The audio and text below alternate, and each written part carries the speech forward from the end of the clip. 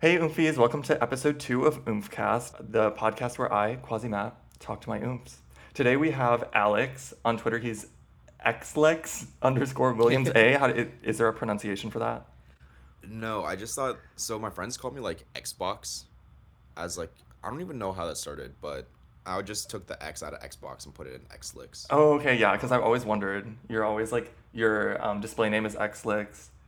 It's like hard to say, and your yeah, your your at is xlex underscore Williams A. So it'll be in the description of the podcast, so you don't have to like type it in if you're listening and you want to go follow Alex. But it's literally 11 a.m. where you are right now, and it's like a Friday. So I'm wondering how the hell are you able to be here? so I have a startup with my friends, and my work hours are just like kind of whatever we want them to be. Um, which is like a good thing and a bad thing because it's good Hmm. because it's like okay, cool, it's free form. I can just like kind of do whatever with my work day.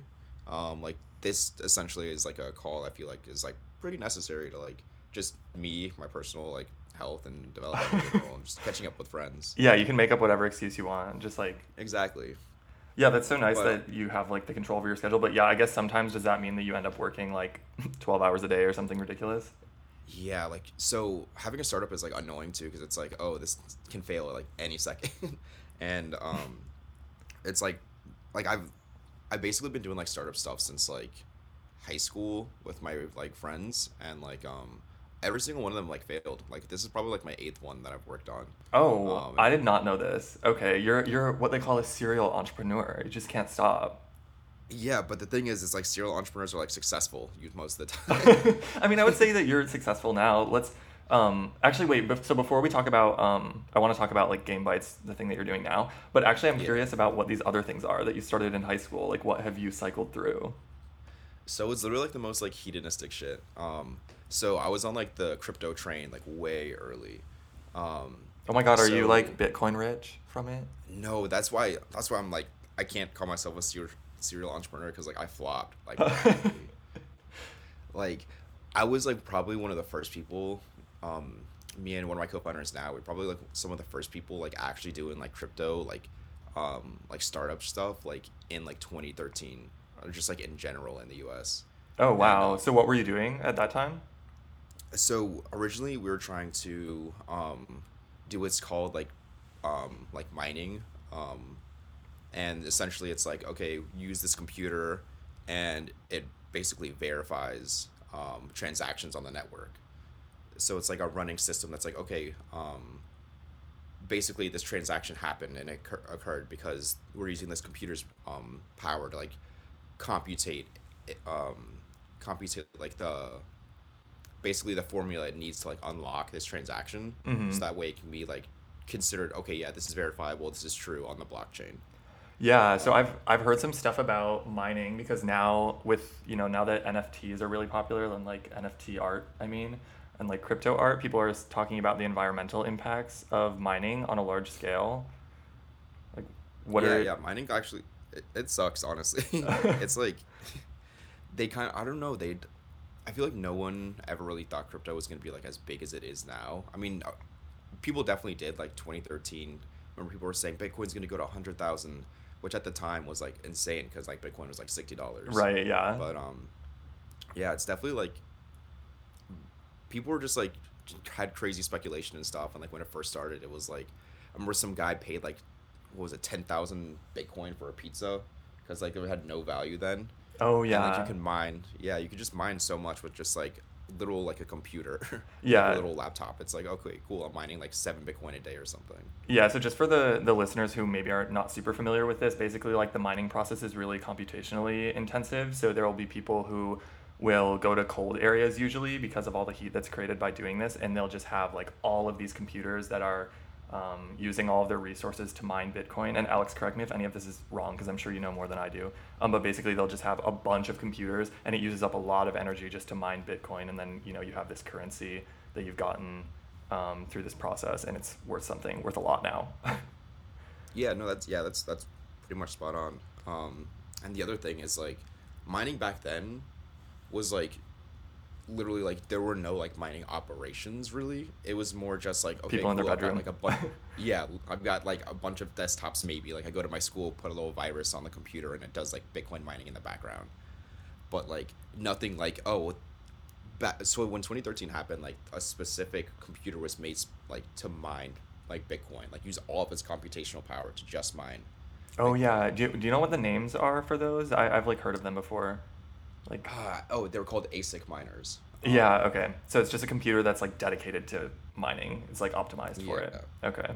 So you were what, gonna and like buy a bunch of them and then have them mine? in just mine, yeah, and like, so I think we were like 16 or something at the time, and we were trying to convince like everyone about like Bitcoin is the future and all this type of stuff, and it ended up like not working out because like we had no money. I literally had like $20 like to my name like all of like 2013 Oh my God. because like You I needed was a kid, I didn't investors. have a job. Yeah, right. Yeah, Like you're yeah. literally 16. And yeah, so like I tried telling like people like friends and family like, hey, can we get like a couple $100 here to like buy this miner, all this type of stuff, and everyone's just like no. So we're like, oh, okay, well that sucks. um So it's and just an idea, then never really got past like the. I mean, how much would it have costed for you to have one of these ASIC miner it, things? so I think they were going for like $800, I think. Oh shit. Okay. But one of the big things was is that like we got in, we messaged like the people, and we were like basically in on the pre-sale, and we messaged them. We're like, hey, can we strike a deal where like if we can buy X amount of supply, we get guaranteed rights to some miners, and also we'll be able to like get them at subsidized prices because we're gonna buy like a ton of them. Oh And like we wrote yeah. out like business plans and like all projections, like okay, how much Bitcoin could we mine based on like X amount of units and all this type of stuff. So It how was did like you actually really know? complicated. Yeah, how did you know how to do this? Like, how did you know maybe like the pitching process that, oh, you had to have your financials written down and you had to go to certain people in order to get this information and funding and all of this? Like, how did you know how to navigate that when you were 16? Or did you not know how to navigate it? I don't know. So me and my friend, we were like pretty like immature about it. We were just like, okay, cool, like we'll just buy one of these. But luckily one of our family friends, he was like, oh no, you gotta like actually make like a business for this. And so he taught us like a bunch of like road mapping for like startups and stuff, and like exactly what we needed to do, how to talk to like other people and everything, like how to write out a business plan. It was really helpful. Yeah, I mean, obviously it ended up like paying off because I mean, what you're doing now, I think kind of what makes it maybe more like meaningful is that you were picked up by Y Combinator, right? Like with your current company. So what does that mean? Like I sort of understand what that means, but it's what, like an incubator? How does that work? D- Is this right? Were you Yeah, picked up yeah. by? Okay, So yeah. yeah, it's like you said, it's an incubator, and basically they take a kind of like hands off, but also like hands off approach when it comes to like helping startups out. Mm-hmm. Basically, they give you, I think it's when we went, it was 150K for like a 3 month program, and I think it's to 120 now. And essentially, they give you the money. You have weekly office hours with some of the mentors, and like a little circle discussion with like other founders to like talk through your problems, and then the other like or the other 6 days in the week, it's like okay, you guys are just gonna be heads down, working and trying to basically get as much progress as you can by the end of the 3 month program. Um, and at the end of the 3 month program, you have what is called demo day, and there you pitch to like the big like venture capital firms in San Francisco and around the world. And a bunch of like big names show up, like Sequoia, like Anderson Horowitz, Lightspeed Ventures, etc. Okay, so kind of the idea of Y Combinator or incubators in general is that you go to them and there's a selection process to even get into the incubator, right? Yeah, yeah, Okay, and then what they can do is kind of help you out with your early stage, like getting it together and getting it to a point where it's where you can present to venture capital firms. yep, Okay. yeah. And the process is like pretty rigorous.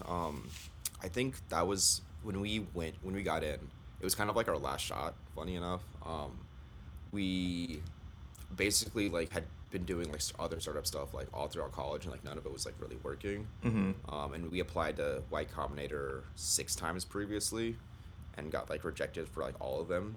But we were getting closer. It was like, oh, some applications were like, oh, you guys are top 10%, which is like close to getting an interview. And we're like, oh, if we could just get an interview.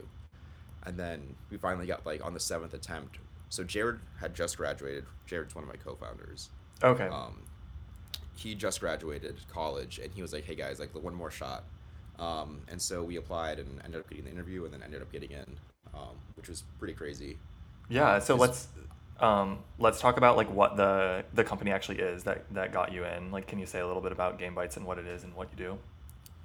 Yeah, so it first started out as like Fad Mania, which is it's a mobile gaming app, and essentially what the point of the app was is it's kind of like HQ Trivia. If anyone listening knows what that is, essentially HQ Trivia is a daily trivia game like with a live like host, and you basically answer questions, and if you get to the end, you get like a cash prize. So we were going to take that concept and like try to make it for like more like casual games, like Flappy Bird like esque style of games, and so we're like trying to combine the two. It's like, okay, you have a casual game like Flappy Bird where you just like reach a high score, and kind of like brag to your friends about it, but if you reach this high score in Fat Mania, then you get entered into a raffle, to be able to win a cash prize for the day. And we were like giving out like $100 a day or something like that, just from out of our own pockets initially, and then we ended up getting the funding from Y Combinator, and we had like a lot more resources to give out like actual like better like cash prizes and stuff. Okay. Yeah, I kind of remember when this HQ trivia app was really popular. Because it like had a host and it was like a game show and you log in at a certain time or something, right? And then you answer the questions like live. It's like a game show, right? Or am I thinking of a different app? No, that's exactly it. Yeah. Oh, okay. So the idea was that you were gonna do this with Flappy Bird, and then so how is it that it evolved into something else? Because I know that's not like when I open up the Game Bites app on my phone right now, that's not exactly what it is. Yeah. So, long story short, that idea just completely sucked. Um, literally, like we had like I think at max point we had like 2,000 users a month, which is like absolutely awful.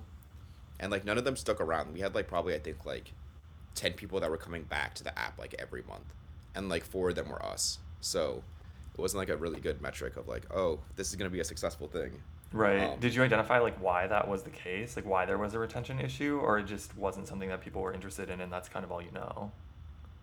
I think the main issue was like one of the main issues was when we had cash prizes like that. Mm-hmm. It's a really simple math game. It's like if there are 10 people on the app, there's a 1 in 10 chance I have a shot of winning the money. If there's a 100 people on the app, I have a 1 in 100. So we kind of like we thought the network effect would be that people would tell their friends and be like, "Oh, cool, I have a chance to win money. Like, let me tell you about it, because you can also have a chance to win money and also play like a Oh, fun but it game." will diminish their chances. Yeah, and so we were like, "Wait, that makes a lot of sense. Why didn't we think of that before?" Yeah, it's like the best kept secret. Like they don't want anyone to know about it so that they can just keep getting money over and over. Yeah, oh my, okay, yeah. That makes Exactly. so much sense. I would not have thought of that, but yeah. Yeah. So then what did you have to change about it after you realized that? So we had just moved to New York to test out because we were like trying to test out where we would want to set up like our headquarters. Because once we set up like where our headquarters is, it's like okay, we're gonna be living here for the next like 5 years at least. And I'm in like a 4-person team, including me. So it's a bunch of like, where do we want to go? Some people want to go to LA, some people want to stay in San Francisco, some people want to go to Miami, and it's a whole like hectic like. I'm just always moving like all the time, testing out new cities and seeing what's up. Um, so we had just moved to New York. Um, we were all super excited about New York. It was actually like a pretty warm winter that year for New York, so it was only in like the 40s like most of the time, which was um, awful Yeah, for me that's because like I hate the cold, oh, okay. but I it was was gonna say pretty that's ideal, nice. but No, yeah, it's like compared to like other New York weather, it's completely ideal. yeah. Um, but we moved there like halfway through December 2019, and then February 2020 hits, and we're like, wait, what's this thing called like COVID? Is that like something we should be concerned about? And at that time, it was like, probably not. Like that's across the Yes. globe. Whatever. So we were just like, okay, cool, whatever. We're just gonna keep working on Fat Mania and everything. And then COVID hit, and then we're like, oh, we can't go outside essentially for like the next like couple months because no one knows what's going on, and it's like really scary because no one knows how it's transmitted and everything. And so we kind of had like a, we were like, this isn't working with Fat Mania. We're not going outside. We're not like, we're just having a lot of like internal like time to think and Hmm. just argue and talk, and like debate what the direction of the company is. And we just were like, okay, let's just kind of change it up a bit and see if we put it in iMessage. Because we know Game Pigeon. We started like we've talked to our users a lot, and they're like, yeah, I play Game Pigeon all the time, but like I wouldn't really consider myself a gamer. And we're like, that's interesting because like so many people play Game Pigeon that I know that like would say they don't have games on their phone, but they have Game Pigeon because it's an iMessage. Yeah, so true. Oh my God, it's like making gaming accessible for everyone. What a Yeah, great exactly. mission. And like actually that kind of is like the point of like what we're trying to do. And so essentially we went from Fat Mania to making game bites. And we're like, okay, let's just put our Fat Mania games, make them a lot better because they kind of sucked at the time, and then put them in iMessage so people could just like play games with their friends, through chat apps, or specifically iMessage at this point. Yeah, okay. Wait, so before we move on, I want to talk about your New York era because you brought it up and this is like when we met and all this other stuff. So let's take this opportunity to talk about how we're oomfs because this is something that I want to do on every episode. And I honestly am not quite sure if I know. So do you know like how we ended up following each other on Twitter?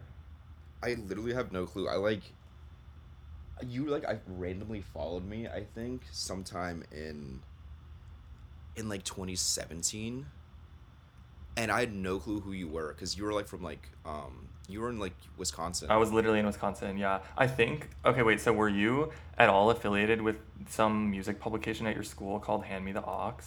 Or or am I just totally Maybe, off? Okay, I maybe might be I was off. pretty into music scene, so that sounds like it adds up. Cause you went to University of Virginia, right? Yeah. Yeah, and I ended up like I followed a few people from University of Virginia because I followed like a music blog called Hand Me the Aux, and I think I ended up just somehow, I don't even know how, but like encountering your content through all these like randoms that I followed from this music That's so publication. coincidental. Yeah, because especially back then, like I was really just like if I ever found someone who liked one of my tweets or who just like seemed interesting, like I would always just follow them because I just like wanted to meet people, like or just follow Hmm. people online who I felt like I had something in common with. So that's probably how it happened. So I guess we don't have like a concrete story, but oh well, that's the Yeah. mystery of Umfrey, honestly. I mean, that makes sense. I was pretty involved in like the music scene, especially with like hip hop at UVA. So that adds up enough. Yeah, I mean it's probably as close as we're gonna get. But anyway, so Yeah. then when you moved, so we were oomfs on Twitter, and then when you moved to New York, I remember this because so you moved there, and then you were having this party. It was like early on, I think in 2020, like it was before COVID for sure, maybe even Yeah, yeah. 2019, and you were like, "Hey, come to this," and you were staying in an Airbnb. No, no, no, you had a real lease in Harlem, Hmm. and so me and my friend Isabella like came over to this party that you were having, and I remember this so distinctly because we like got off the subway, we walked past like a Bloomberg campaign office, and we were like, where are we? Like it was like honestly kind of dead. I think just because maybe it was because of the day or something, but I don't know. And then we like walk up to this brownstone and we walk in, and the ceilings are like 25 feet high, and we're like, what? Like what's going on here? Like who are these people? I literally thought that it was the lobby of the like apartment complex, and then they were just like, oh, put your coats over here, and then I realized that like we just walked through this little hallway thing and we're in the kitchen, and I was like, what the hell? Like the ceilings are just high enough for a guillotine. I remember like Isabel and I were like, oh my god, like we were so impressed. No, I love that house. That was it was so nice. So where I lived, I was on 125th and 5th in Harlem, um, and it's like kind of next to like the 4-5. So that maybe that kind of the 4-5 train, so that maybe kind of has something to do with it. But the landlord, who is also like a dope person, by the way, like she and I text all the time, and she's like been to some of the parties we had, and like highly encouraged us to throw parties. It was kind of funny. Oh my god, I love Um, that. no, she's amazing. she was like having trouble like finding people like to rent, especially for like a 4 person. And since like I have a team of 4, it's like okay, we're always moving around together, and like basically we all work from home already because of just startup stuff. Um, we were just like, oh well, she's having trouble finding a place like for 4 people can rent. This place is like definitely like affordable, like for New York prices. I think it was like 7,000 a month or something. So like split 4 ways, it's like okay, no, Yeah, that's still kind of you know, expensive. less than 2,000 each for like Yeah, yeah for a big place. I mean, and you had like I yeah, mean you have like funding coming in right from yeah, yeah. yeah But still, I feel like that's like not super crazy for New York. Um, yeah definitely and yeah, we yeah like it's all like definitely within the range of normal rents for New York, unfortunately. yeah.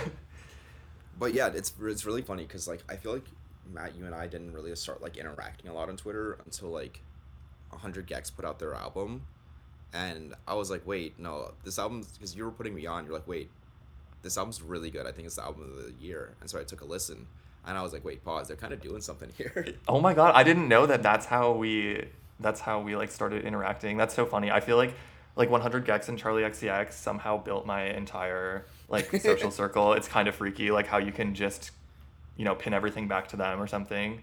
Yeah, But yeah, I think like then once you moved to New York and like I knew that you were in New York and you knew that I was in New York, then we were like, "Oh, okay. Like this makes sense.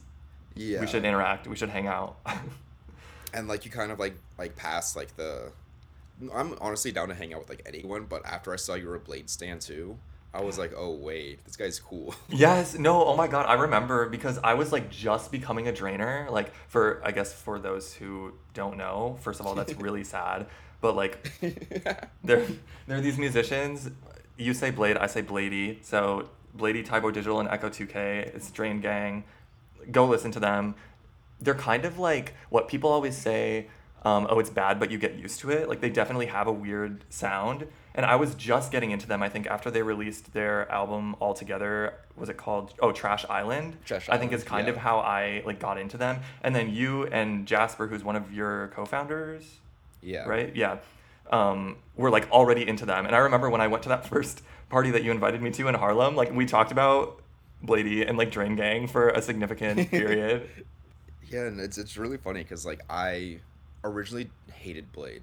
If I'm gonna be real, because like I don't know, Jasper played what was his album Ice Dancer all the time when we lived together Yeah, that's a good in one. Virginia. Yeah, it's really good, but like at the time I was like, he just played it in the car all the time, and I was like, I don't like the beats, and like I don't like how he's rapping. They just didn't mesh for me. Yeah, And then yeah. one day it just clicked, and I was like, wait, what was I thinking before? That was dumb.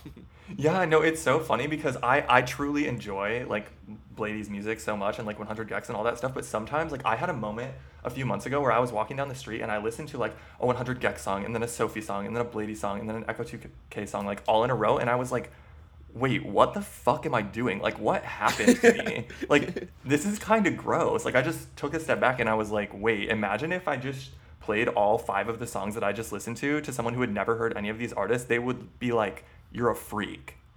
Like Yeah. it's so weird because I feel like now I find that music like so normal and tolerable, and I forget that it's like okay, all they're doing is turning auto tune up all the way and then they have this like weird production under it. Like I don't know, it's so Yeah. funny. Yeah, it's like I kind of like have this little like game I play with people sometimes, where I'm just like try to play as like the most like bad music. I mean, I say bad, but like I still like it. Yeah. Like things that you don't anticipate that other people will like, Yeah, basically. yeah, like Yeah. objectively off-putting music, Right. for people, and like seeing how they react to it, and if they love it, I'm like, yo, wait, welcome. But if they don't, then I'm like, you know what? That's completely and understandably fair. Yeah, no, this is funny because I was actually gonna bring this up. You're probably the number one Emily Montez stan on the Twitter timeline. Yes, sir. So for those who don't know who Emily Montez is, she is a 5-year-old artist. She uses this app called Rap Chat to make some of the best music in the last decade, and her songs will be like 30 seconds long or maybe even less. Like she has an entire album called Emily Montez, a self-titled album that's like 5 minutes in total, and it's like 10 songs. And one time, so Alex, you and I went to Chambay's place, and Mm. we were just like hanging out with like him and his fiance at the time, and one other person, and then you were just like, let's play Emily Montes. And I was like, what? Like, that's so brave. I mean, it ended up being like great. It was like really funny, but I was like, oh my God, that's so brave. Like, you're just bringing up Emily Montes with all these people who have no clue who she is. And it's like, it's very much like something that most people probably would not find tolerable. I just think like even if you don't find Emily Montez tolerable, you have to like at least appreciate her genius. Like she's 5 years old, and like she probably has a ghost rapper, but I mean a ghostwriter, but like her delivery is like absolutely out of this world. Like I've never seen like someone rap with such confidence. Like she really is the best rapper since Nicki or Chance the Rapper. No, seriously, there's something about like the level of lyricism that she has as because I don't know, like I mean, I guess she could have a ghostwriter or support from her parents or something like that, but some of the things that she says, I'm like only a 5-year-old could come up with this, and you know that it's Exactly. coming from like a very real place because it's not like she's probably not old enough to be able to, be like, "Oh, this is marketable. I'm going to say something that's marketable or that's relatable or something." Like she's Exactly. literally just being herself like into her phone over these like honestly really good beats off of rap chat and then just like randomly cutting the song like 12 seconds in when there's like not Yeah. the beat has not concluded. She's just like, okay, this Like is over. it's funny because like sometimes she cuts the song when like her verse hasn't concluded either. She's like in the middle of the word and the song just Yeah. ends. I literally know like I remember when like Emily first started like popping a bit. I was like, yes, finally people are understanding. And like during a work day, I was just like I completely forgot and I just like played her on like loop. And like that was the fastest work day I ever had. I just listened to the Emily Montez album on loop for 8 hours straight. No, that's And that's why terrifying because it's 5 minutes. So that's what? That's 12 times an hour. So what? That's like 90. yeah. You listen to the album 96 times. You gave her fucking 1,000 streams in one day. Yes, I remember because she had less than 1,000 before that day, and after that day she had 3,000. Oh, you So were like a early. Oh my God, you were first on Bitcoin. You were first on crypto. You were first on Emily Montez. Wow, and we have an honestly, early like adopter here. discovering her is my greatest achievement so far. Yeah, because now she's popping. Like now, I don't even know how many followers she has or monthly listeners she has on Spotify, but it's like a lot. I think it's It's over a like, decent amount, yeah. yeah, it's like over 15,000, maybe It's 30,000, over maybe more. 100,000 now. Oh, okay. Wow. She's like, yeah, she's getting it. Yeah, because she like released more music too. I think she has like a whole nother Yeah, album, and then she has like she did this thing where she released a single, but it was actually like 4 songs, but she just put them on one track. yeah, Like it's like title slash title slash title, and it's like all these different songs, but she just releases them as one. It's so innovative. I feel like, when Tierra Whack came out with her Whack World, and it was yeah, 15 tracks in 15 minutes, and everyone was like, oh my God, she's optimizing, streaming algorithms because you get paid per stream. So exactly, when your yeah, songs are really short, you're winning. And then Emily Montez like took it to the next level, and she was like, okay, well, I'm gonna release an entire album that's 5 minutes long, and I'm gonna get 10 streams in 5 minutes. exactly, yeah. And like, what's even crazier is like, so your song has to be at least a minute for it to count like as a streamable thing. So like, Oh, I she didn't didn't even really know know that. about. Yeah, yeah, she didn't even know about like the song that like limit at all. She just like I'm gonna put my art out there, Oh my and that's what I God. love. She was like That's what I not. heard. She was doing it for the art. She wasn't doing it for the profit. She didn't even make money off of Exactly. it. Wow. She was like, I'm gonna make an album, More and of she did, this. and it's phenomenal. Yeah. Oh my God. Okay. Everyone, go stream Emily Montez if you haven't. Alex and I are some of the top Emily Montez stans. Also, I think she's like a thing on TikTok as well. So try to find her on TikTok. I'm sure she has good content on there. I honestly haven't really seen it, but have you seen her TikToks? Yeah, so she had a TikTok, it got deleted. She made another one, and that also got deleted. And I kind of feel bad because she's on her third TikTok now, and she has like a tenth of the followers she had before. Oh my God. That's actually devastating. Yeah, it was so sad. She posted like a little video, and she's like, "Yeah, my TikTok got deleted. Everyone, please go follow my new one." So I want to return to your New York era because you not only did you have that one party when you were living in Harlem where Isabella and I came, but then you later. Why was it that for some reason you were in a Airbnb in Williamsburg and like all of your co-founders had left, but you were staying in New York? What happened there? Yeah, so I didn't really get the full New York experience, and I was like really upset about that. Yeah, Um, because of COVID. yeah, so I was like, hey, could I just like go to New York for like a month and like kind of live out like my last like unrealized dreams? Mhm. And because I at this point we figured that we weren't gonna move to New York as like a potential place for our startup, and I was like, dang, I was in the city for 6 months and I literally never even got to experience it. So they're like, yeah, no, that's cool. Yeah, just go up there and then we'll just do work from home essentially, because that's a bunch of people are doing anyway. Um, in hindsight, I shouldn't have done that because I don't think it was like the most helpful, but it definitely was like a good like personal thing for me to do, and just like hang out with friends and stuff. Um, and yeah, so yeah, when you we met again in New York was when I had like that fat ass Airbnb, which was also cheap because COVID. Yeah, okay, so this was so funny to me. So like you invited, it was once again it was Isabel and I who came to this, like it was like a grill out thing, because you had outdoor space at your Airbnb. So we roll up, there's like quite a few people there, and this was like we were sketched out because this was like during the COVID era, but we like felt relatively certain that it was fine because I don't know. We just did. So we roll up, and then one of the first things, like we start talking to you, and you're like, "Oh yeah, ha ha ha!" Like my brother, I just came from Virginia, like, and what your like childhood home or wherever with your family, Yeah. and my brother had COVID, like while I was there, and we were like, "Wait, what? So you just came from a house with your brother who had COVID, and now you're like throwing a rager? Like, what's going on here?" Yeah, and so it's funny because like I probably should have thought of about that better, but no, I did get tested. I actually got tested twice after that happened because I was like, damn, nigga, like I really got to do this and I have to go get tested and shit, and I was so mad at my brother, because like he was being dumb. He went on like a beach trip with his high school friends, and this is like when COVID was like highly rampant in like May, and I was like, Andrew, you shouldn't do that. And my parents were like, no, like he can go as long as he cuts his beard because his beard is ugly and I don't want him going outside like that. Oh my god. And so my brother shaved his beard and then went on this little trip. Ended up catching COVID and causing an outbreak in our small town. But luckily it was just like among the kids and it wasn't anything serious. But like basically like 1 out of 10 people from my high school ended up catching COVID because of him. Because of him? Oh my god. Because I remember you said that he was like quarantining in his room at home, so you felt relatively certain that you wouldn't have gotten it from him. But I just thought it was so funny. Yeah, yeah, just me coming up like, yo, my brother just had COVID. That's crazy. Anyways, I left theirs and I'm hanging out here now. Yeah, like welcome to the party that I'm literally hosting with like 20 people at it. Yeah. No, I definitely didn't have COVID because I like got tested like yeah, I waited like the 4 days and got tested, and I was really annoyed because this was the second time for me getting tested, and like I didn't know this, but my insurance only covered one test at a time, and so I like got another test and I got a medical bill for like $400 for the test. Wait, $400?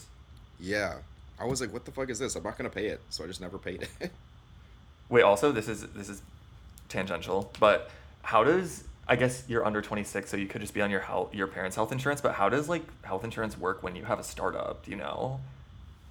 Yeah, yeah. So there's a bunch of like providers that like basically can set up health insurance for you. Like we use Gusto, which is basically like an HR management software. Um, and I just put in all the information, all the preferences for my co-founders, and I handle like all that stuff. And then find which provider would make the most sense. And there's a bunch of like different levels. Like you can be on like the bronze level, which is like an $8,000 deductible, and until like the health insurance starts kicking in, which like kind of fucked up, honestly. Yeah, like that Um, shouldn't even exist. yeah, exactly. I'm like, health insurance That's is like not fucked. insurance. Yeah, when I was filling it out, I was like, health insurance is fucked. I'm like, this is the lowest level, so like, a lot of people like honestly like go for this, but like, if you have like any medical like thing, unless it's like your arm is like chopped off and you have to pay like hundreds of thousands of dollars for like a surgery, it's most medical stuff is going to cost like at least like a couple $100, and that's going to be straight out of your pocket because it doesn't cover the deductible. Right. Yeah, okay. So basically like you have it's like having employer sponsored health insurance. Like it's just that Yeah, the yeah. company is really small. And so you do all of this because what exactly is your role at this startup? Like what do you focus on like day to day? Yeah, yeah. So I basically So Jasper, Jared, and Kane, my three co-founders, Hmm. they all develop the app. So Jasper works on the games mostly, um, because we do gaming. And Kane works on the main app, which is our React Native app that you see on your home screen. And then Jared works on our iMessage app. So that's the app you see in iMessage and like all the interactions that happen there. Okay. So it's kind of crazy that we're working on like kind of three products in one: the game side, the React Native app side, and then the iMessage app side. And so it's like that's a lot of like time and commitment. And because of that, like they're all super busy. So I handle all of the operations. So basically everything like legal, everything accounting, everything HR, everything related to like our socials, and everything in between, like talking to users, making sure we're getting feedback, making sure like we can like live and paying our taxes and all this type of stuff. Right. So So it's just like everything that isn't coding. yeah, okay. Because I guess you're kind of like the non-tech person in the tech world, which I Yeah. think I think is interesting because I kind of feel like that's what. So I worked in tech for 2 years, and like I was kind of that. Like I wasn't like coding things every day. Like I wouldn't say my job was, it felt weird to say that I was in tech because I wasn't like a software developer or something. And I think it's kind of like a weird place to be in because I was like, how do I even tell people what my job is? Because it feels kind of fraudulent to tell people that. I feel like when you tell people that you're in tech, they're like, oh, you're a software engineer or something like that. Yeah, yeah. Yeah, 100%. Everyone's like, "Oh, so like what languages do you know?" Or like, someone's like, "Oh, I'm trying to learn this language. Like, do you have any tips?" Or people already know the language like, "Oh, cool. Like, what do you think about like this new feature set in JavaScript?"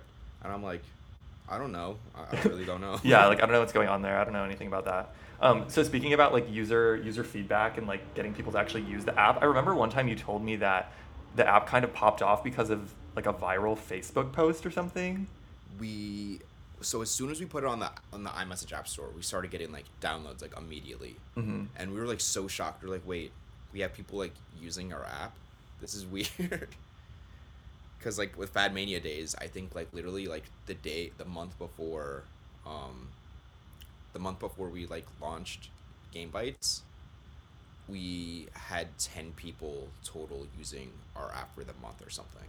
Oh damn. And it was like really depressing, and you're like, dang, this is like flopping like real hard. So we switched to Game Bites. We launched actually almost a year ago now. And as soon as you put it on the iMessage app store, we started getting like a couple like 100 downloads a day or something. And we're like, wait, first off, how are people finding this? Like, we literally haven't like advertised it, like it at all. Yeah. Haven't done anything to promote it. It was just like people were just searching the iMessage app store, scrolling all the way down and finding our app and be like, oh, cool, new games on iMessage. That's so wild. I would never do that. I would never do that. Like go on the Yeah, app right. store and just, just Just browsing. scroll. Yeah. Yeah. But I mean, that's great. I mean, they found it, so you won. Yeah, yeah. And like we started like growing like in like the number of downloads a day. And at first we chalked it up to like COVID because you're like, oh, everyone's just like home and stuff. But like even after like things started opening up and everything, like our numbers like just kept going like up when it came to downloads. And we're like, oh, wait, I think we might be onto something. And then in the end of August, 2020, some random dude from Maryland posted a screenshot of us in the iMessage app store. No, it wasn't even us in the iMessage app store. I don't think it was just a random screenshot of like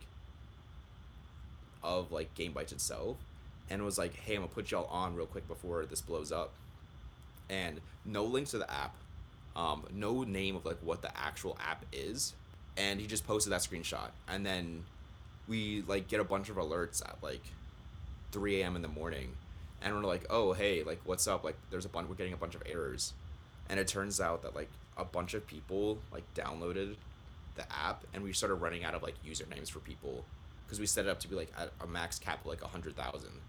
Because we're Oh like, oh no, wow. we're not gonna break that for like a while, so this is fine. And then we checked, and we're like, oh wait, we had like 200,000 downloads in the past like a couple hours. Wait, that's crazy. So, did you ever identify the guy who, like, I don't know, did you like talk to this guy who evidently popularized your app?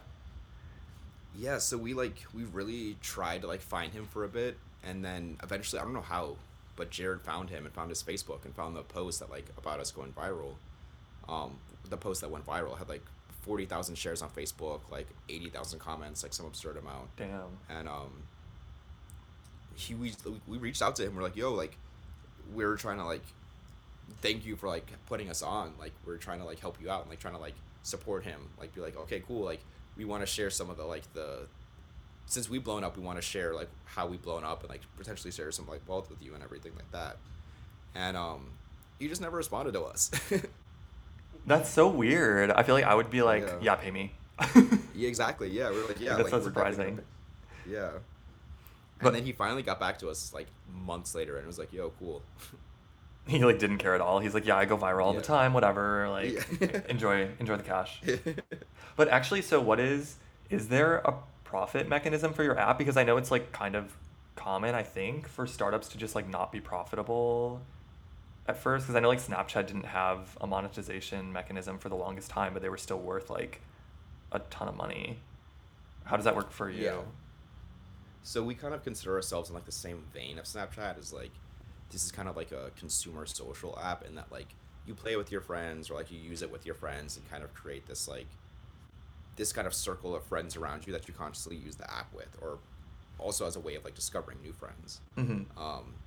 And so that sector really doesn't have to worry about monetization because a bunch of like the venture capital firms that like give out money are like, oh, we see you guys have like a really good product here. You guys have good retention. You guys have good growth. We trust you to figure out monetization in the future after we give you this money. Um, and it's great for us because like mobile gaming is like one of like it's pretty easy. It's like okay, cool. We can make a bunch of stuff that people like genuinely like want to use without having like to force them and like make it feel like evil about it. Mm-hmm. So we can give like different game modes, different skins that you can just like pay for potentially or like a subscription that allows you to like do different stuff like that. So it's monetization is a very further down the line. We just want to make sure like people we make a product that like people want to like actually use first. Yeah, that makes sense.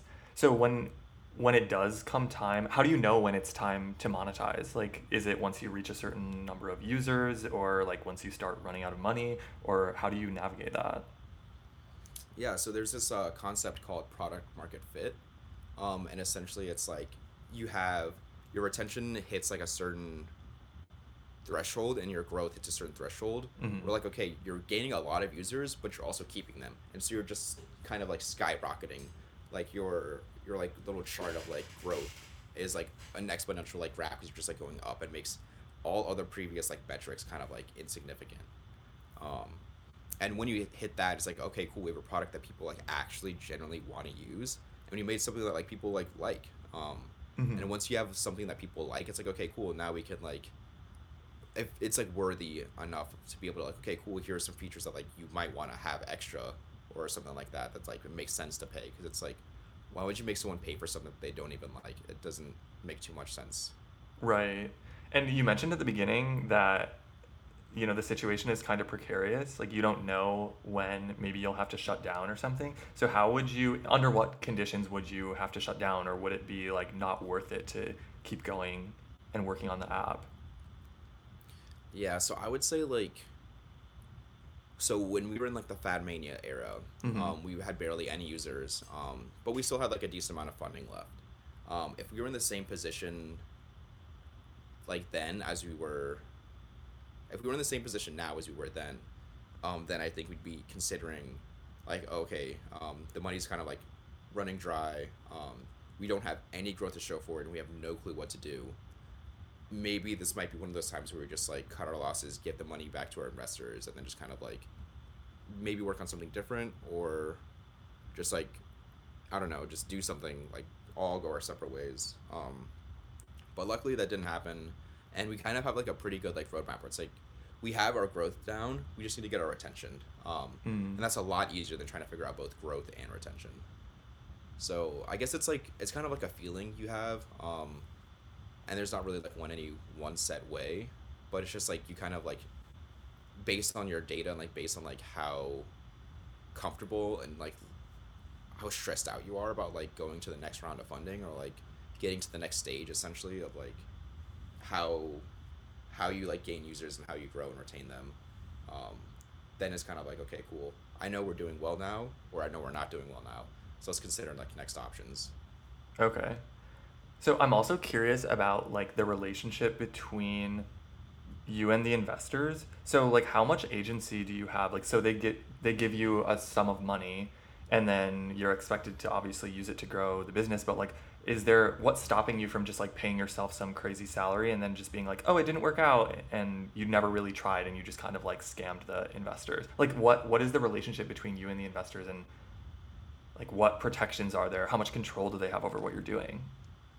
The relationship is it's kind of weird. Like, so we raise a what is called like a seed round, and Mhm. essentially it's like every venture capital firm understands that when you raise a seed round, or when they raise a seed round, that like there is a really high chance the company will not succeed, um, because they have no metrics to really just show for it other than like a good idea, a good team, and maybe some like early preliminary data.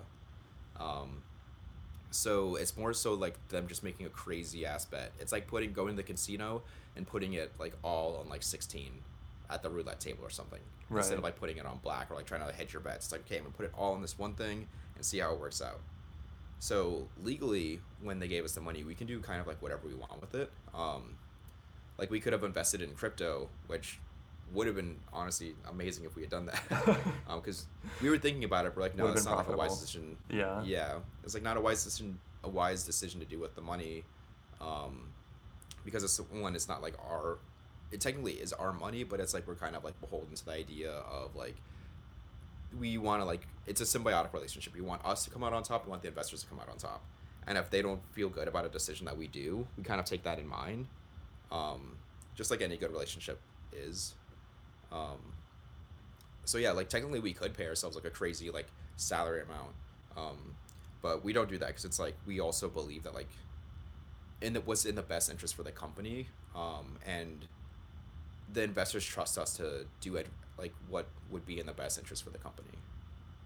Okay. Yeah, I suppose it wouldn't make a whole lot of sense to like go through the process of pitching your ideas and going to all these venture capitalists and getting this funding, doing all of that if you didn't actually believe in the idea. So I guess there's kind of like this built-in thing where it's like, okay, we're actually interested in making this company work out. We're not just going to take your money and run. But I'm actually very surprised that there's not like some other legal mechanism that's, preventing that, because I would expect that, they probably have a team of lawyers that could just tell you like, hey, like we're gonna give you Yeah. money, but it's conditional on this, this, and this. Like I'm surprised that they give you so much freedom, but that's cool.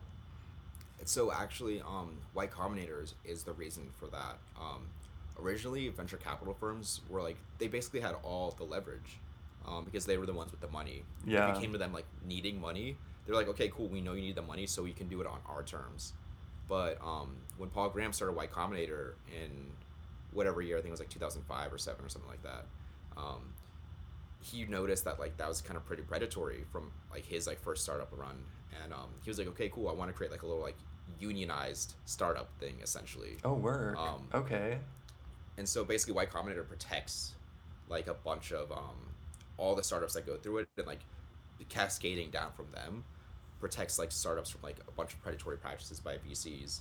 And so what is known as like a safe like contract, basically is like, okay, cool, we're just like this is like a goodwill contract essentially, and like we're gonna give you the money. We trust you to do it. Like technically, you don't have any equity until it actualizes, until like we raise a Series A or something, which is like the next round of funding. So it's like a pretty like low risk, like low stakes contract, and it kind of gives a lot of power to the startups instead of the VC firms. Okay, yeah, that's so interesting. I did not know that. I did not know that that was a role of like an incubator or of Y Combinator. Mm-hmm. But I'm also wondering, so when you first approach either venture capitalists or incubators, like how far along in the process of having an idea and being able to prove that you can actually do it do you have to be? Like, did you have to already have some code for the app, or did you just have to have an idea and a business plan, or like what was it that you had to present to Y Combinator, or and then what was it that you had to present to actual VCs? Yeah, so for Y Combinator, one of their like famous little like sayings is like, we'll take anything, like even an idea, um, which was probably true back when it first started. Um, and they had like an all-star cast with a bunch of their first like members. They had Steve Huffman and Alexis Ohanian of Reddit. They had Sam Altman, who's doing like OpenAI. Um, they also had, let's see, that guy from like MIT or Harvard or something who like put all of like the books on like JSTOR or something, and like basically like gave a bunch of like free education to like a bunch of people. They had like an all-star cast, and essentially like a bunch of them kind of like came in with ideas, rather than like actual like products, or if they were a product, it was like very minimalistic. Mm. Whereas Wait, now it's so like okay, just to clarify, when you're saying cast here, these are this is like the first season of people who got funding. Like, yeah, are yeah, these advisors of some kind, or are they the people who are actually coming to Y Combinator they're with the actual ideas? like yeah, they're the actual like startup founders, that like came to Y Combinator with Oh, the okay. intention of like working on their product. So like And Reddit is the product of the incubator Y Combinator? yeah, Oh, wow. Okay. um, I didn't know that. hmm and I think it was I was reading Paul Graham's essay on like how it started, and it was actually pretty interesting. He was basically like, yeah, like we didn't really have like a structure at this time, and we kind of learned as we went. But a bunch of like crazy people were like, hey, like, yeah, I'm just gonna do this random ass program that just started in Boston and just work on it like my startup for a bit, and like they gave him like a really small stipend, like I think it was like $500 a month or something like that. It was definitely not the 150,000 it is now. You could do that then, but now it's completely different, and that like they want to see more of like what you have, because their entire philosophy is like we want to fund like $1 billion startups essentially, Hmm. um, and to kind of claim yourself as a $1 billion startup with like no with nothing but an idea is kind of like you can't really do that when you have people like let's see who just went through recently that was like pretty impressive. um yeah, like you and you have like Airbnb coming through, like, oh hey, like this is this is happening, something like that. Oh yeah, like they're So already established, and then they're coming through yeah, with a product that already has like people using it. Okay, yeah. yeah, yeah, like I think like the ACLU went through Y Combinator like two like a couple batches ago. Wait, um what? How does that yeah, work? yeah, There's just no I criteria for like what it doesn't have to be like a tech company. yeah, It it's should just be a startup. anything. It's like Okay, yeah. yeah, yeah. And like a startup can mean like a bunch of very loose things, like you can have like 100 million users or something, or like 100 million in revenue, and still apply it as a Y Combinator, because it's like, okay, cool, I still want like startup advice and like access to like this network and stuff like that. Yeah, gotcha. So being in the tech world and especially the startup world, like San Francisco is kind of the mecca, and you were there for a while, right? Like before you came to New York, I think you were in San Francisco, and I remember you had like some strong feelings about it. Can you talk about San Francisco? Yeah, San Francisco, like the area is so beautiful, but the people are so annoying. I hate that. So what type of people did you have to interact with? Like what was the turn off for you? um I don't I'm gonna put this guy on blast. He's Yes, do actually a it. really nice guy, but like I remember we went to like this one of like tech event, and essentially he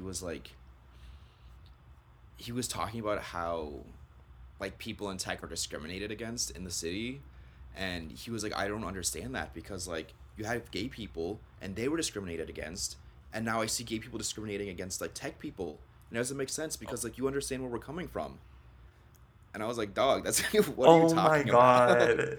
I was Tech, like, you make 150,000 a year yeah, and like you're like tech workers are white, like the new oppressed class. Like yeah. everyone, I don't know. Well, actually, no, this I feel like this is actually an interesting topic because there was recently, what company was it? Like some huge tech company was trying to unionize, and everyone was like, it was kind of a contentious issue because people were like, "Oh, is this really our priority? Like, do we really need to have like Google unionizing when we don't even have like some low wage service workers in unions and things like that?" So I feel like there is something interesting to say about what our priorities are when it comes to like workers' rights and stuff like that. But yeah, I mean, that's clearly a stretch.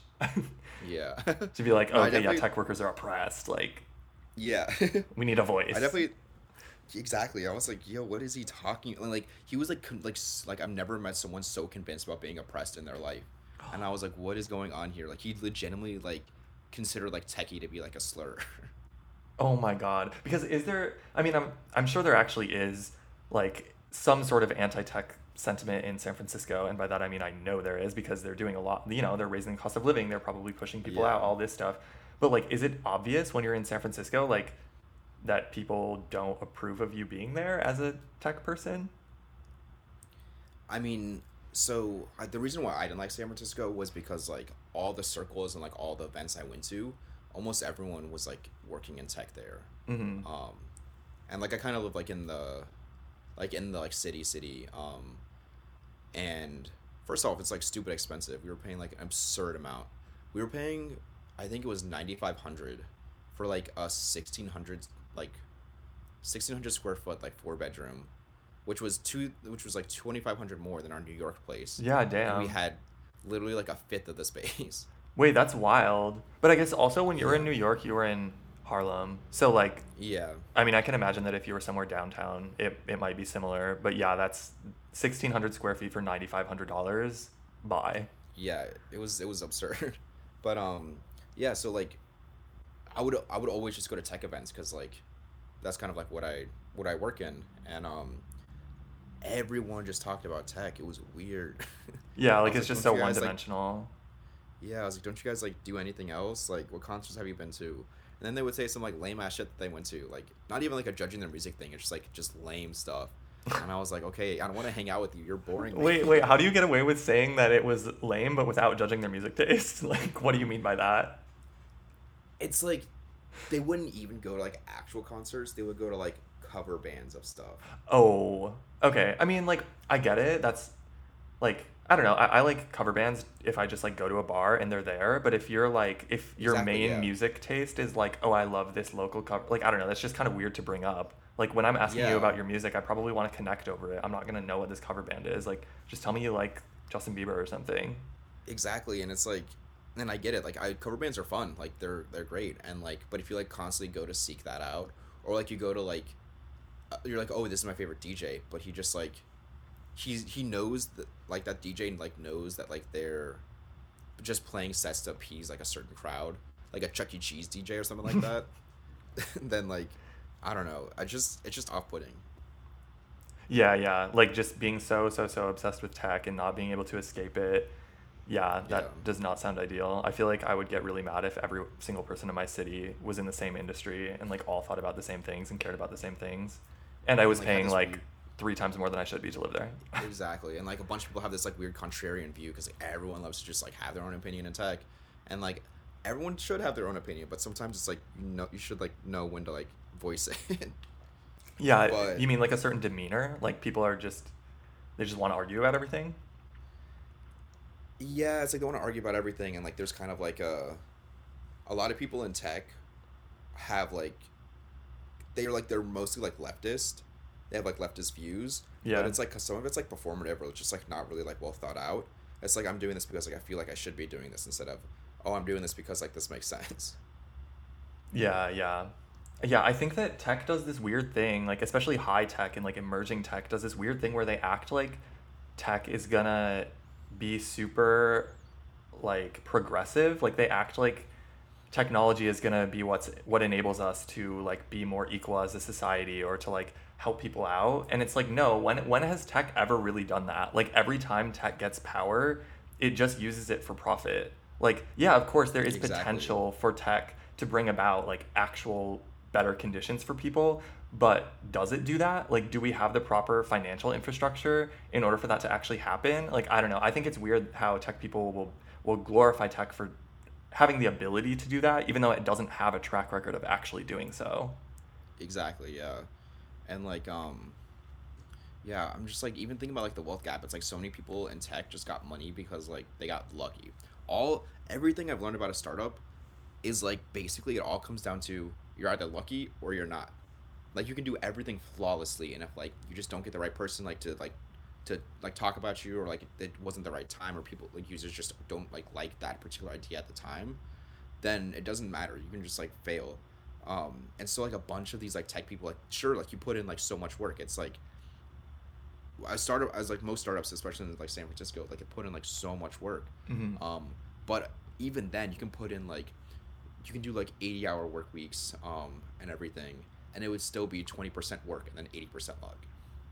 And then it's like okay, cool. So like you like these people like just like think that they were right, which like kind of, but more so it's like hey, you guys just got lucky, and then it inflates their ego, and they're like okay, I'm right about like everything, or like I'm very conceited now, and it's so annoying. Yeah, yeah, I can totally see that. And I wonder, I mean, you're saying luck, and I think that some of luck is just a network. You know, you can have luck in networking and things like that, but I'm guessing that there's also a lot of just like being successful because you know people who can fork money over, basically. Exactly, yeah. And like that's kind of like yeah, what I mean by luck too. It's like it's not just it's like who you know and like how like you grew up and like the circumstances like around you right now. Um and that's why like living in San Francisco is kind of a necessary evil at times. Less so now with like a bunch of work from home stuff, but it's like by going there, it's like you increase like the amount of luck you have of like running into someone who can like basically fix the problem you have or just like elevate your like stat like company to like a new level or something.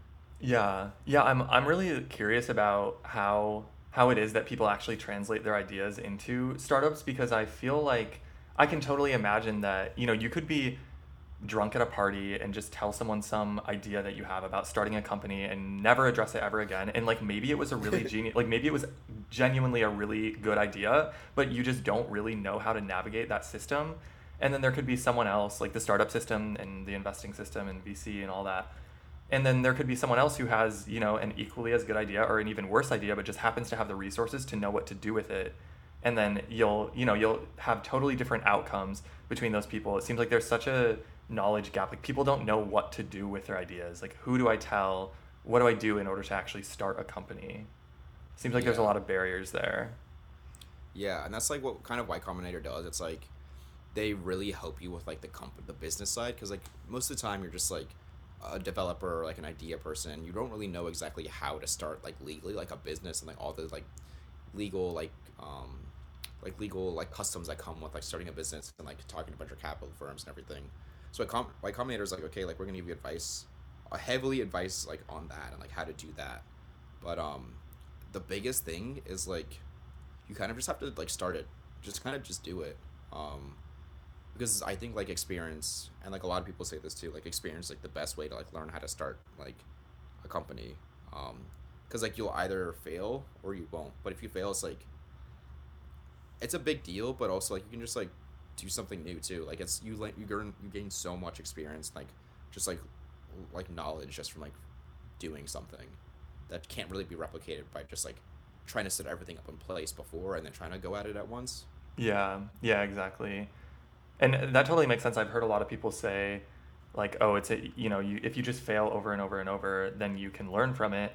But it's also like, okay, who has the opportunity, who has the financial opportunity to just fail over and over and over? Like for Exactly. most people, there's a limit. Like you can't just dedicate 2 years to trying to start three different companies and trying to get funding and spending all day doing this without any guarantee that a check is going to come in. So I mean that's pretty obvious, but it's just another way that there are people who have access to these things and then there are people who don't. And I think like the fact that you were able to do all of this while you're in school, like while you're in college and high school when you're not expected to have any income and you're kind of like living off of loans or off your parents' money is like really iconic because I feel like maybe if you tried to do this later in life you wouldn't be able to. Do you feel that Exactly. way? Like college, yeah, college is like one of the things that like I guess so the entrepreneurship experience at like most colleges kind of like sucks because it's very much like a corporate like experience. Like okay, like this is either how to start a brick and mortar business Mm-hmm. or like we're gonna give you some tips and stuff on like how to start like a small like smaller scale stuff. But like one of the things that like that was like pretty good advice from a bunch of the people was like, look, you're in college now, like you literally like have zero like you have zero like cost when it comes to failing. Like if you start a company, you literally just using your free time. Like Yeah. you fail today and then you just go to class tomorrow and maybe just start up again, maybe you don't. But there's like it's easy like everyone can start off with an idea and just start working on that idea. And then like you'll just talk to friends, talk to like other people who would potentially use like whatever you're doing. And they'll be like, yeah, no, this is a good idea. And then you expand from there. But if it's not a good idea, then it's like, okay, cool, how do we pivot from this? And yeah, it's like just talking to people and like getting like from their ground source. It doesn't cost like any money at all. It's like very like bare bones, honestly. Yeah. Okay, so I want to move on. I really wanted to ask you about all of the Game Byte stuff, the tech stuff, because I was like super interested in all that. But I want to move on. So there's just like a couple of personal, like just things that have come up in conversation before that I want to bring up because I think they're funny. So first of all, Tell us about your relationship with bananas. So I've actually like I've never eaten a banana in my entire life. This is insane. Um, Like, I cannot believe this. Have you had like banana candy before? Like a banana Laffy Taffy? yeah, I've had like artificial banana Oh, that's stuff. even worse. That's actually worse because the artificial banana flavor is like not banana at all. I'm sure people have told you this, but like, Yeah, yeah. oh my And it's god. funny because like I love artificial banana flavored stuff. I'm like, wait, this is kind. It's like it tastes fake, and like I like that like kind of fake like artificial taste it has. Yeah, it's like yeah, it's not even close. I can't believe that even though you enjoy that artificial flavor, you still won't like haven't eaten a banana. Although you said that at this point it's just like okay, I'm just sticking to it because it's funny, basically, right? Yeah, yeah. And like the thing is, it's like fruit like has like a weird texture for me. I don't know. Whenever I bite into a fruit, I feel like I'm biting into like a person. Um, If that makes sense. what? Okay, wait. So would you say the same thing about meat? Like a steak? No, because like I don't. I like. So I used to be like the pickiest eater. Like I wouldn't eat like anything. I would eat like mustard, and I would eat like peanut butter Oh and bread, God. and those were like the three things I would eat. And then eventually I started like developing my palate. So like I would eat like chicken tenders and then French fries, and slowly like evolving. And then I started eating hot dogs, and I didn't eat my first slice of pizza until like fifth grade. Um, Wait, when did your three ingredient phase end? When did you enter your era of eating something besides bread and mustard and peanut butter? I think it was like when I was in like third grade or something. It was like really late. Oh my God. Yeah, I don't know. I was like, my parents thought something was like wrong with me. Like, yo, I mean, what's I up would with too. you? Damn. Yeah. And like my parents would like try to force me like to eat food, and I remember like I was like legitimately did not like eating food that I did not like the taste of or like the texture of, and like my parents would like be like, okay, you're not leaving the table until you finish your food, and so I just wouldn't leave the table. I would be there for like hours. Like I remember my record I think was like 6 hours one day, because it was like dinner and like my parents were just annoyed because I had to go to bed because it was like midnight. And I was just sitting there, arms crossed the entire time. Refusing Yeah, to I eat. was, yeah. And I remember the one time it did happen where my parents were trying to make me, like, they were just so fed up with me. They were like, okay, you need to eat, like, this, like, broccoli, like, cheddar something. And I was, like, I already knew. Like, most of the time I'm just, like, I was just being stubborn. Like, I just didn't want to eat food that I didn't want to eat. But, this time it was like, okay, no, I legitimately actually do not like broccoli. Um, and like I remember it smelling so bad, and I took like a bite of it, and I like projectile vomited like everywhere. And my parents were like, oh, well, I guess you don't have to like eat it then, because like I was just like Like, we'll give you a pass this time. obnoxiously, yeah. And so I was like, wait, what if I like learn how to control like how to throw up, and like get out of it all the time? Yeah, I feel like people actually do that though because people will be like, "Oh, I'm allergic to this," but they actually just don't like it. Like so many people Yeah. claim an allergy and it's like, "Okay, so I mean, obviously like some allergies are valid, but like not all. Some people are lying Yeah. about that shit." No, I had the genius idea of saying I was allergic to stuff on like whenever I would like order food for delivery, cause like delivery people like they don't care, and like I don't blame them. I wouldn't care either. Like if you're getting a bunch of orders all the time, it's like okay, like I'm not really too pressed if I forget to put like pickles or like to take off the pickles on the Yeah, sandwich or you have to something. say it will like kill you or something in order for them to actually. Exactly. Yeah, I'm just like okay, like please take these off. I'm allergic or I'll die or something like that. And then they're like, oh, okay, yeah, I guess that makes sense. I don't want to like accidentally do anything. So do you still have like a really restricted? Are there a lot of things that you won't eat to this day, or have you expanded? So I've actually expanded my like when I got to college, and I was like super broke. I was like, I just need to like eat food, um, and it was really funny. I like was accidentally vegetarian for a while because like I couldn't afford like meat and stuff. So I would just like eat pasta like all the time, pasta and cereal, and like that was like my diet for like an entire year one time. That's so terrifying. Oh my God. Pasta and But cereal. It's like just carbs, basically. yeah, Love that. and like I would go to a bunch of events and stuff for like networking for college. I guess it was like meeting like the like deans and stuff, and like going to like meeting other professors and like events and stuff like that. And they would have food there, and like if I took a food, I couldn't just be like, okay, take a bite of it and just spit it back up because that's like disgusting first of all, and also like weird. I have to make a good impression with these people. So I would like force myself to eat it, and I'm like, actually, it's not that bad. It's like manageable. So I view kind of food as like being like a manageable thing now, and I'll always try something at least because like why wouldn't I try? Like I could love it. Yeah, exactly. You can't give up on it before you try it. Yeah. I also remember when, I think it was when we first came to your place in Harlem. So, like, the first time I ever met you, we were, like, I was really drunk, and I think you were drunk Oh, too. same. And you were telling me that you had convinced everyone at some point, like, it was like a theme for you to convince everyone that they could smoke pee. What is this about? So yeah, I love the so factual response. You're just like, yes, yes, that is something that I did. yeah, so like urine has a compound called urea in it. Oh, God. We're getting And like a STEM lesson, a chemistry lesson here. and it's really interesting because like when you vaporize pee, it's not actually smoking it, but it's like kind of like the act of smoking it. You know, it's like I'm gonna smoke like a cig, I'm gonna smoke weed. It's like you're just like say you're smoking it, But you're vaping but it, even right? though it's Like like this is like how people yeah, vape yeah, alcohol, right? Like I think there's something that you can do where you put alcohol in a bottle and then you use a bike pump to like pressurize it and you can vape it. yeah, yeah, Yeah, okay. yeah. So like It's kind of that but similar with like that. pee. Yeah, except like alcohol kind of like that would probably burn because like alcohol burns. Um, but pee is like actually probably like one of the best drugs out there. Um, no, like actually, because like it has like very like little side effects. It's very like a natural component of the body.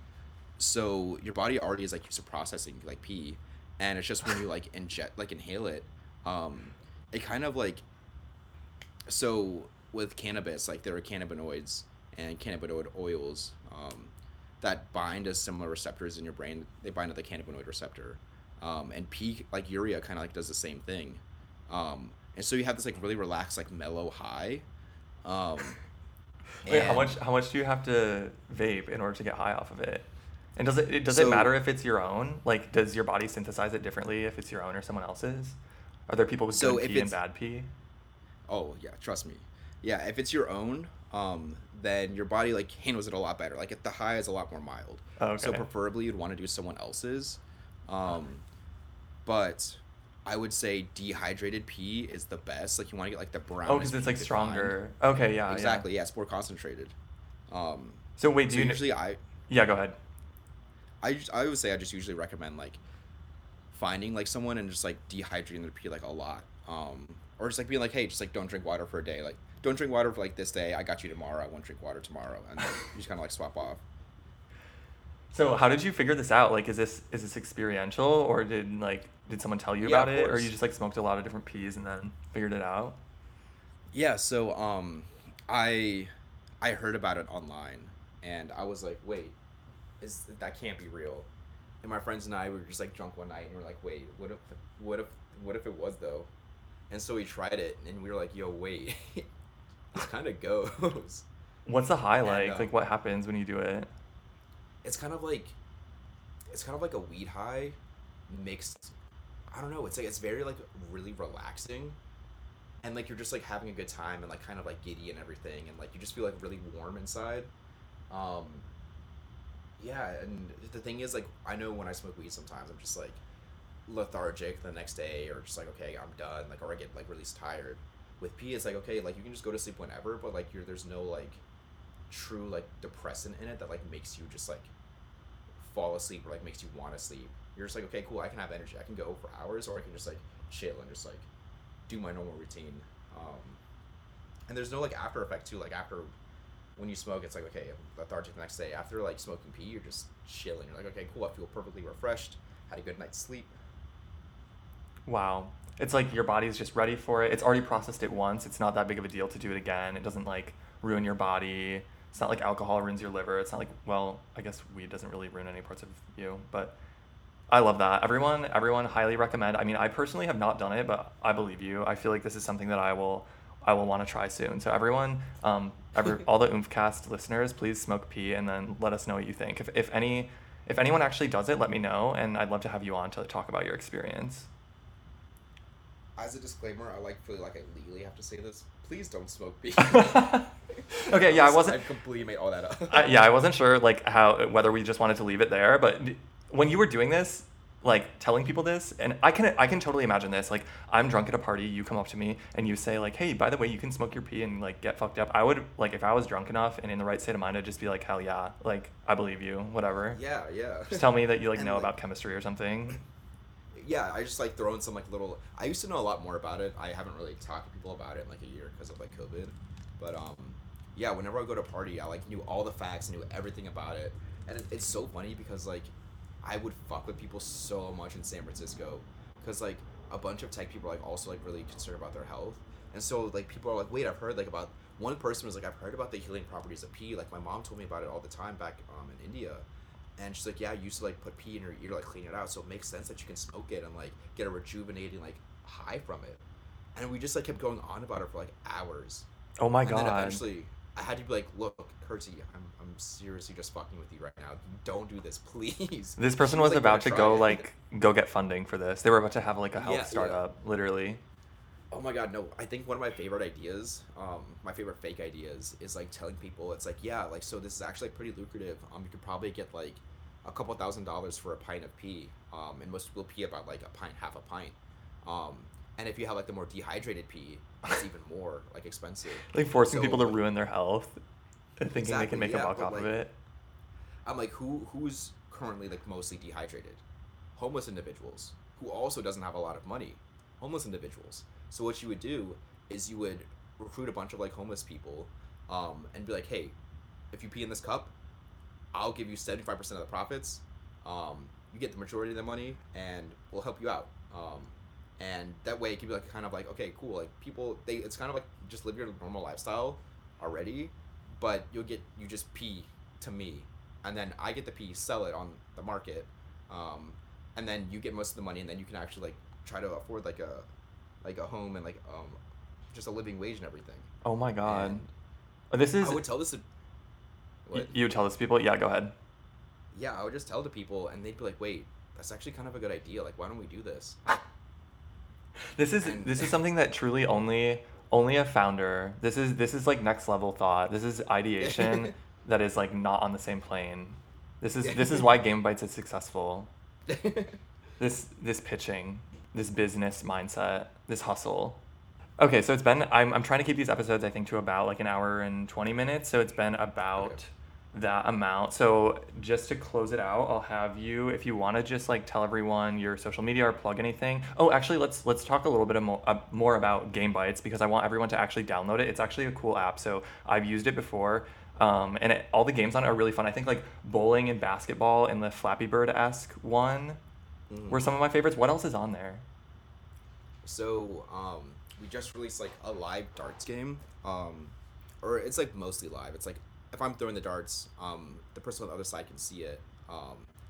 And it's actually pretty cool. It's like really well like made. And the graphics look pretty nice. We have that. We have, in true tech fashion, we have a game that features Elon Musk. Because we're trying to like market it to him, because we're like, yo, this dude loves memes. Let's see if we can get him. Yeah, like get him to Game tweet Bytes. about it. Oh my god! And then all of a Yeah. sudden you're like set for And life. then, yeah, obviously it didn't happen, but that game is kind of like a jump rope game. You just like tap, jump over the rope. We Wait, have that's the one that skee-ball, used to be skee-ball. the astronaut, right? Yeah, yeah, it is the Okay, astronaut. this Yeah. is one of my faves. Everyone download Game Bytes and play the jump roping game. That was my personal fave. We have like a bunch of games. I think we have like, let's see how many we have now. We have like almost 16. Oh wow, Um, okay. I haven't played it for a while because I think you had like maybe 8 or so when I was playing. yeah, we have skee ball. We have shuffleboard. Shuffleboard's kind of fun. We have darts. We have hangman.